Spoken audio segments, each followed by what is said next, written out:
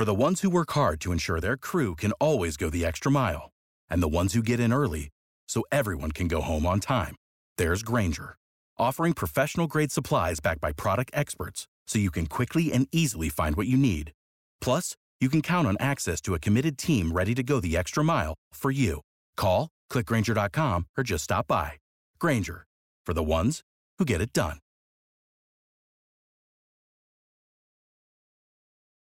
A quick heads up before we get started. There is a little light swearing in this episode. Okay, here's the show.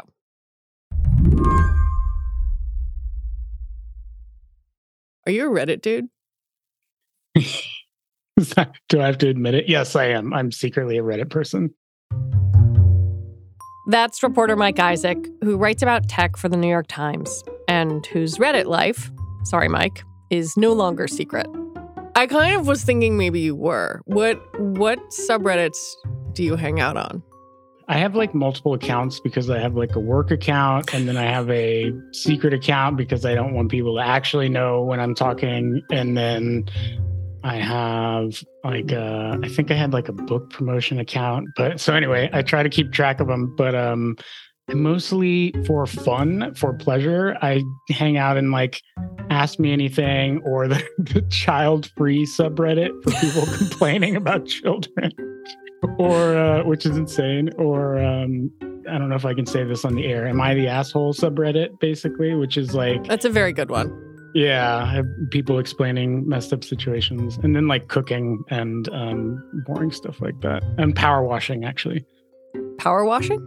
Yeah. People post like pictures of their dirty driveways and then like an after picture or video of them power washing it. It's super cool. And I don't have a power washer, so it's more aspirational. I just want to go on the record here and say that these videos are pretty incredible and make me also want a power washer. Anyway, I'm asking Mike about his Reddit habits because he recently wrote a story that fascinated me about the idea that AI models like ChatGPT have been using Reddit to learn how to sound human. On the one hand, Reddit can be the internet's unfiltered id. So the idea that big companies like Microsoft and Google are learning from it is darkly funny. If you know the culture of Reddit, super weird, super jokey, very insular. But at the same time, it is, more than 50 million people come there every day to talk to each other, essentially. It's one of the biggest primarily text-based forums on the internet where people still go and post messages and have conversations that frankly are just how these intelligent or, artificially intelligent systems figure out how humans talk to one another. Reddit realized that being an AI training ground is valuable. All that data, the conversations about power washing and the best way to sous vide and whether or not you are an asshole at your sister's wedding, is worth money. And Reddit has decided to start charging big tech for it. Today on the show, it might seem like a small change, but it could signal a dark future for the open internet. I'm Lizzie O'Leary, and you're listening to What Next TBD, a show about technology, power, and how the future will be determined. Stick around.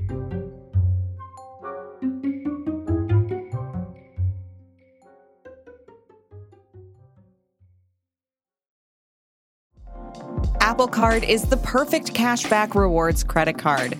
You earn up to 3% daily cash on every purchase every day.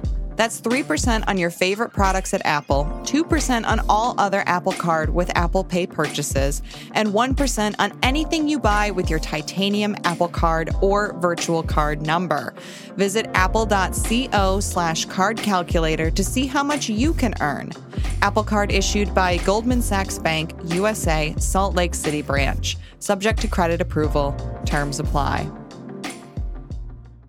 First things first, I want to do some definitions because it's important that you understand what an API is. It stands for Application Programming Interface. If you're a tech person, you already know this. But if not, you can think of an API as a company's door to the outside to let other people in to access their information. APIs allow companies to integrate their products on top of each other's data, and they're a crucial part of the free and open internet. And really, most modern platforms have APIs because the idea of being a successful platform is to get people to build things on top of it. And if other people build things, that means you can attract more people to use the platform. It's kind of like kickstarting a cycle.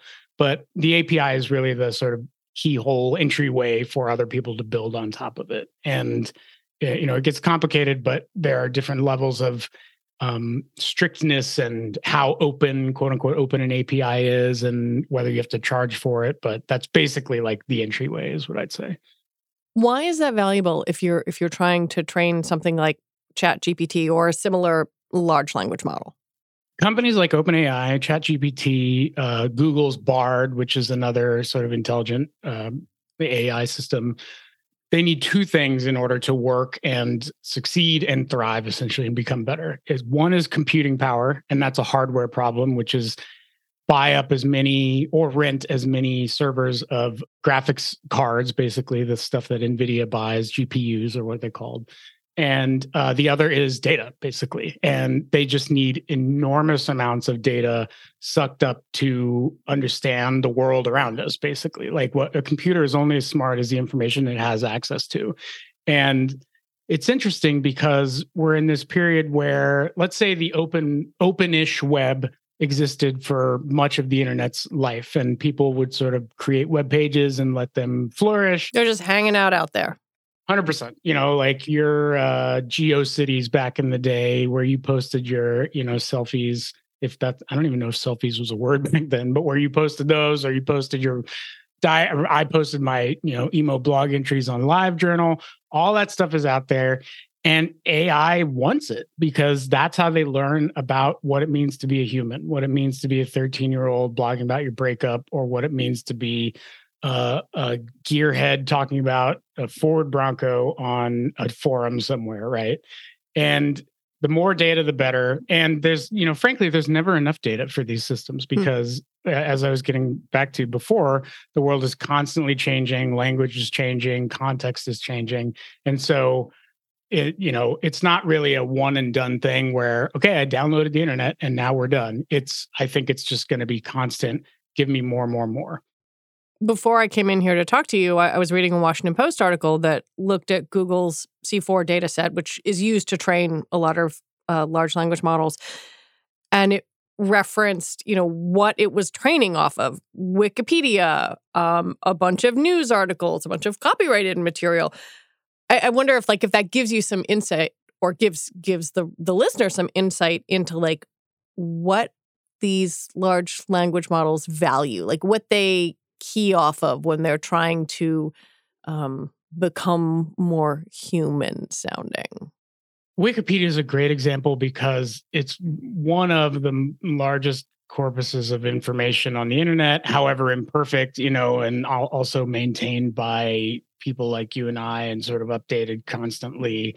So not quote unquote official set in stone information, but good enough, let's say, for large language models to train on. And one, it's just valuable for people like you and me to look up things, right?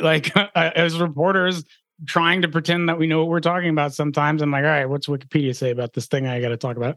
And it's super valuable and it's free. And these are hardcore web people who believe back in the earliest days of the web that this information should be free, and you can donate to Wikipedia, which is their, model to keep it free, which is changing over time. And really this sort of moment with Reddit is another sort of process in that change as data sets that were once open and sort of beckoning for people to come in and read them and whatever.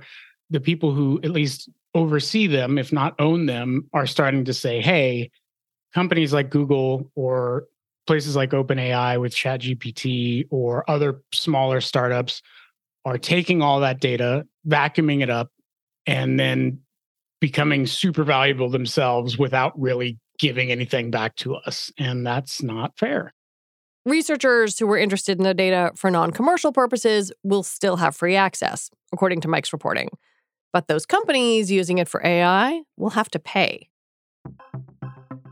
What makes Reddit so valuable is that it's both an encyclopedic compendium of knowledge and also a place where people talk like people, with humor and subtlety and all the things that an actual encyclopedia doesn't have, which makes it a great place to train a large language model like ChatGPT. Reddit was and is, but really before, the past few days, was one of the few remaining, let's say, open social networks that allowed places like Google or Bing, Microsoft's Bing, to crawl them, which is essentially send their sort of little robots across every single web page that Reddit has and index that information and be able to sort of deliver it up in search results, right? So that's sort of Google absorbing it into its knowledge.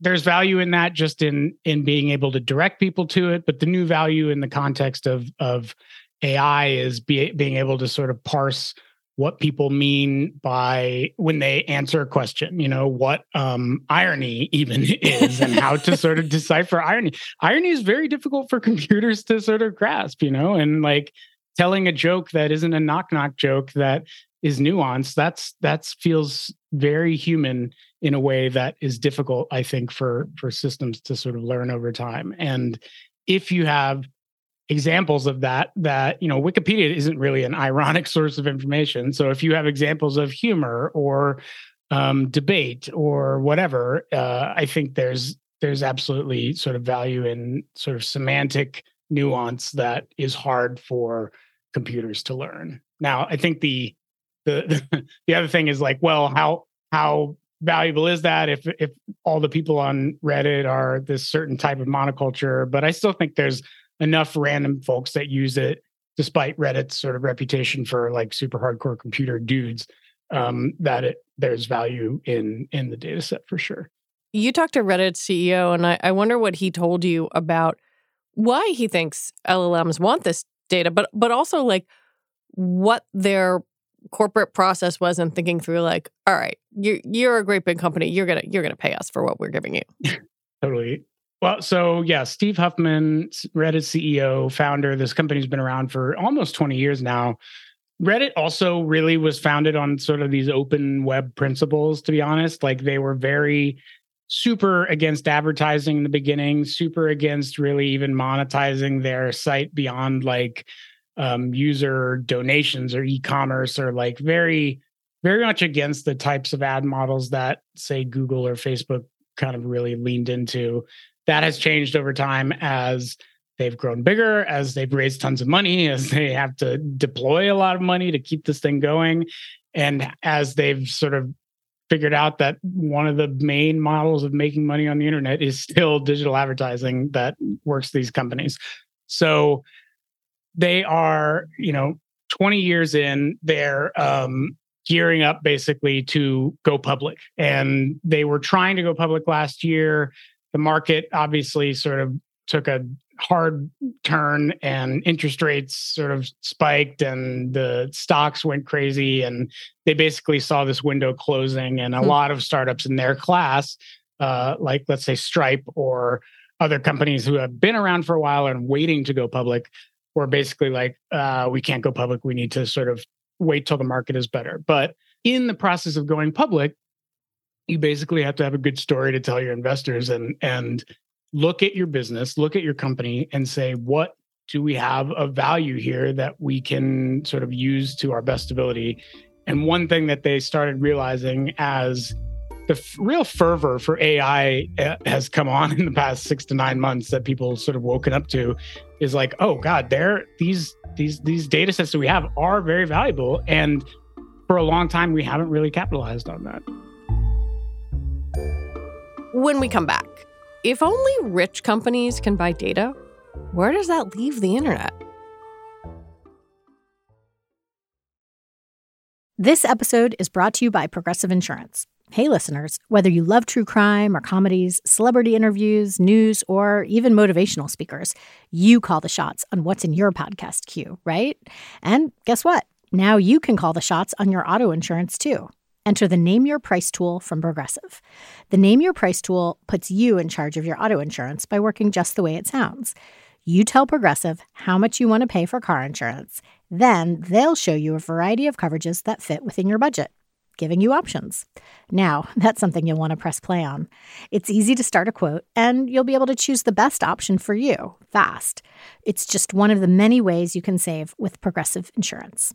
Quote today at Progressive.com to try the Name Your Price tool for yourself and join over 28 million drivers who trust Progressive. Progressive Casualty Insurance Company and Affiliates. Price and coverage match limited by state law. So I think that you could think about your story as like this slightly nerdy thing that's happening between some companies, or you could think of it as like a potential inflection point, because as Silicon Valley is consumed by kind of AI mania, suddenly it feels like these APIs are more of a monetizable thing, that maybe the sort of, oh, we were all operating on a data for advertising business model is shifting. Like, do you think it's fair to think about this as an inflection point?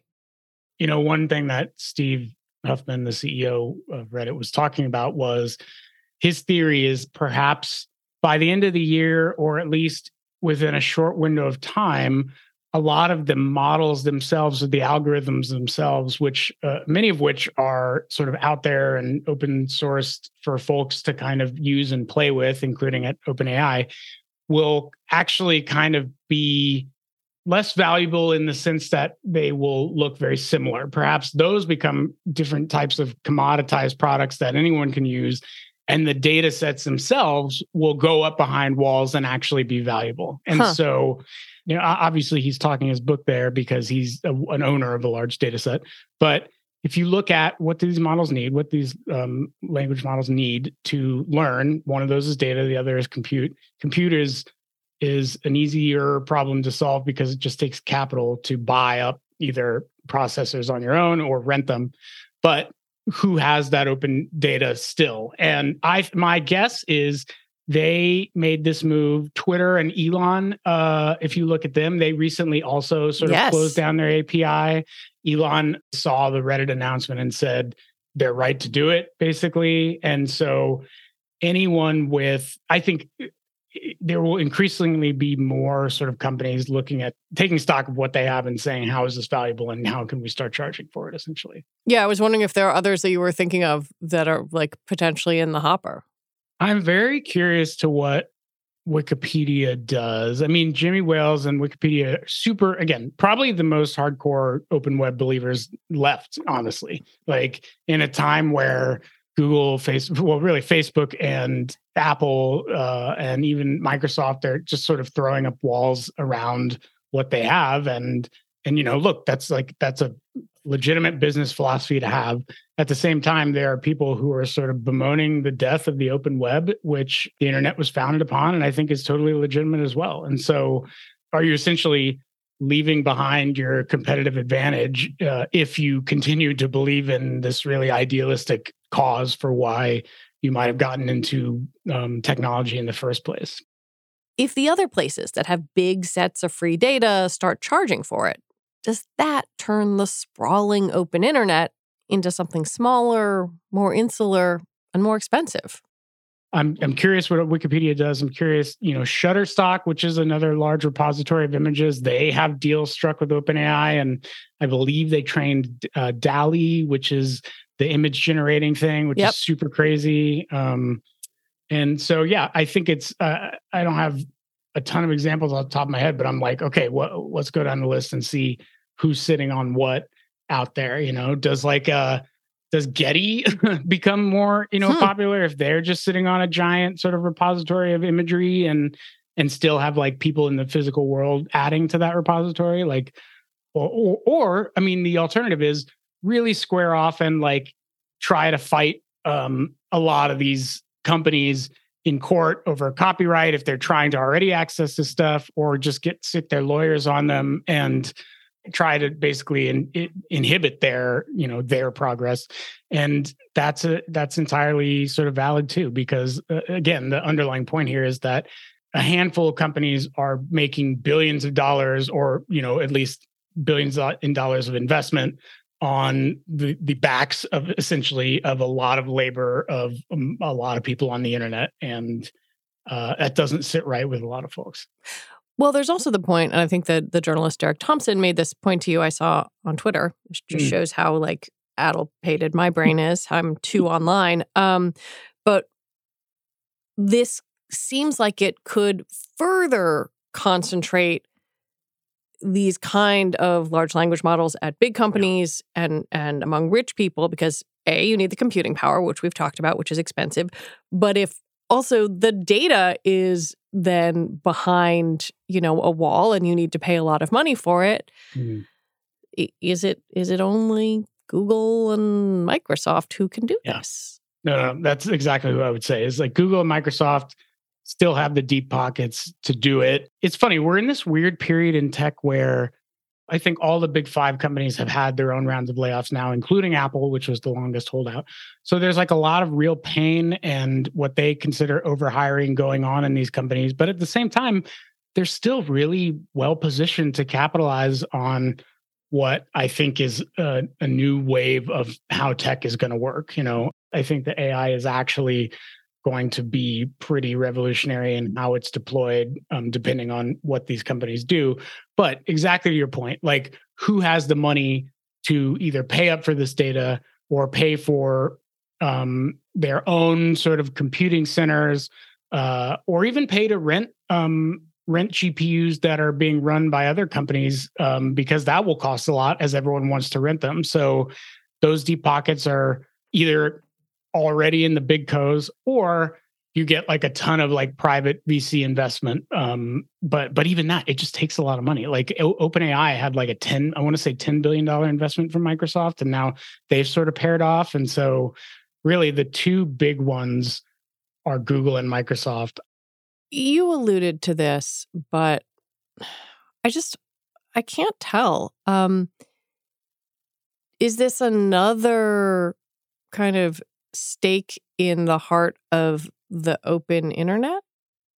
I think so. I think it's funny when I pitched this to my editor, I was like, oh God, they're going to think it's too nerdy. And it is very nerdy, but it's hard to, my dad read it and he was like, I think all of this went over his head, not over my head. But this is important stuff. It affects how the internet works now. It affects who has access to information and what is done with that information. And it affects like the next wave of computing and how these systems are going to work and what they can put out there. Everyone's been playing with ChatGPT and it does some crazy stuff. It does a lot of amazing stuff. It also has very serious limitations and makes things up and needs to continue sucking up data in order to get better, essentially. I don't think these things are going away. And I also think that as everyone sees who's in the biggest advantage here or who has the biggest lead, they have to sort of take stock of what they have and say, what's our value proposition in this new world and how are we going to survive? And that, it is kind of sad to think that things that were once just sort of freely accessible and open may not be anymore. And maybe more tollways or bridges or walls or whatever you want to call it are thrown up over time. And it just looks like a very different internet than, let's say, 30 years ago.